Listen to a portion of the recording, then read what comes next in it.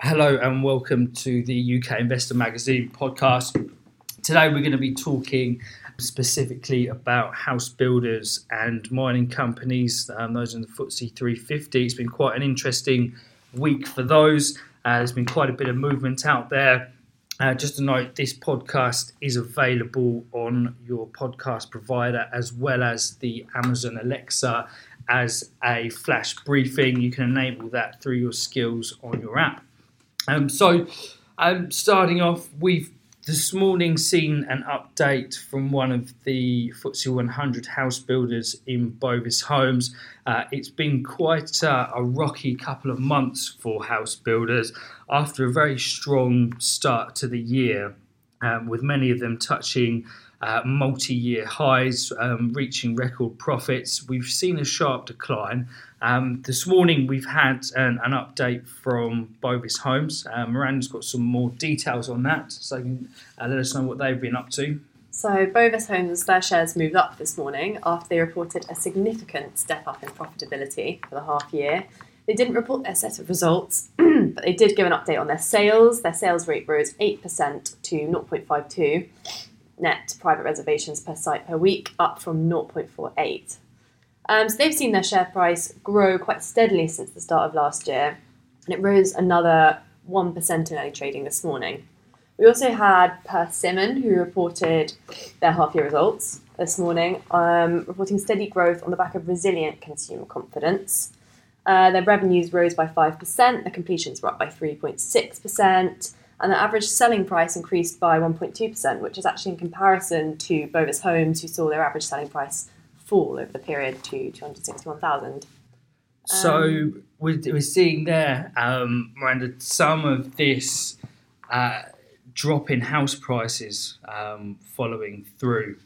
We've seen, particularly in London and certain areas of the UK, a real divergence away from this steady trend higher.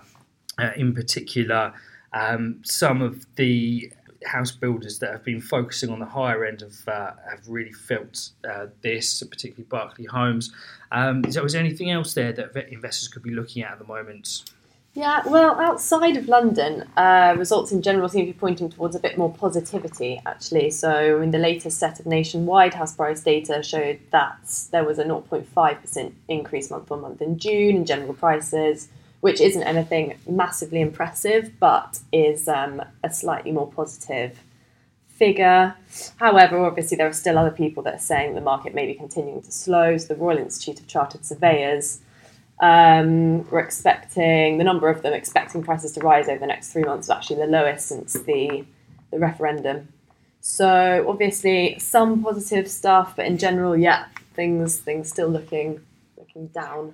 Yeah, exactly. I think if you're looking at the share prices of some of the house builders over the last month, they've seen quite sharp declines. There's been some comments from certain house builders which have been particularly pessimistic. Some people calling for a top of the market to some extent in the house building market, and obviously looking at mortgage approvals going through. There's been a decline there. They're also seeing quite a sharp decline in house prices in some areas. So there's a lot of uncertainty there. And with a potential rate hike on the horizon in the UK, that may only make things more difficult going forward. So house builders very much in focus at the moment. That's going to be quite an interesting sector to look at. And another sector which is very much in the headlines this week with Glencore is the mining sector. We've seen quite a steady increase in commodity prices over the past 2 to 3 years. That's obviously been followed through with a situation where the share prices are rising as well. They've been some of the best performers over the past 2 to 3 years, and they've attributed quite a lot of the points gain in the FTSE 100 in terms of the rise that we've seen and going up to the record highs in the FTSE 100. A lot of that was down to the miners. So Jamie, what in particular have we seen this week from Glencore? Following the subpoena announced on Tuesday morning, their share price dropped by 12%, and about £5 billion was knocked off of their value within the first hour of that being announced. The US Department of Justice has demanded that all of their documents to do with their dealings in Venezuela, the Congo, and Nigeria be presented to the US Supreme Court, every document since 2007.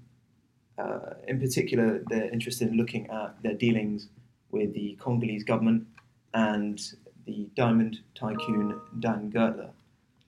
The subpoena it's surrounding royalty payments with Dan Gertler since last December, since he was sanctioned by the US courts.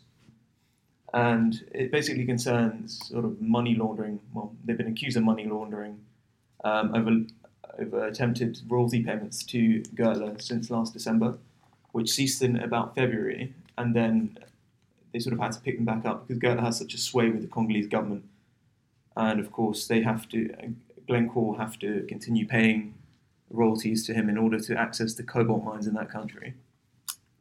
So it's a situation where the US government have picked up on this, and really the fallout in the market was particularly negative. Although we have seen some reprisal in that movement, it is something that, if we coincide it with a bit of a slowdown in commodity prices of late, it's not something that is just limited to Glencore.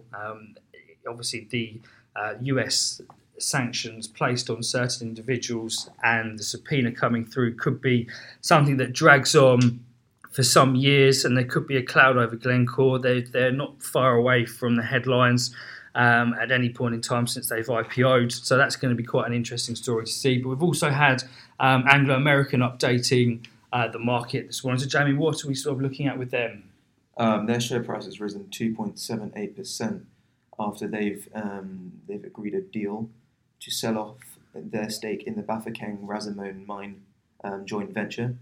That stake was about 33%, and it's gone for a figure of $135 million.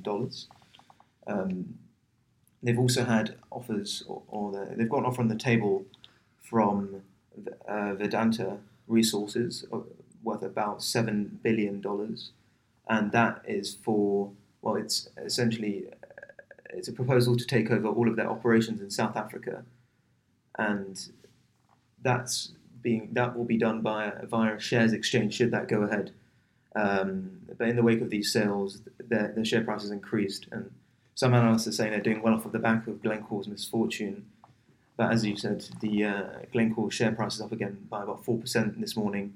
So I don't know how much weight that sort of idea has. So yeah, exactly. There's definitely some interesting stories going on in the mining sector, and being such a big constituent, I think that could dictate trades in the FTSE 100 for some days, because it's quite quiet out there. We're getting into the summer trading side of things. So two sectors there to keep a very close eye on. As once again, this is available on the Amazon Alexa and on the podcast section of our website. Thank you.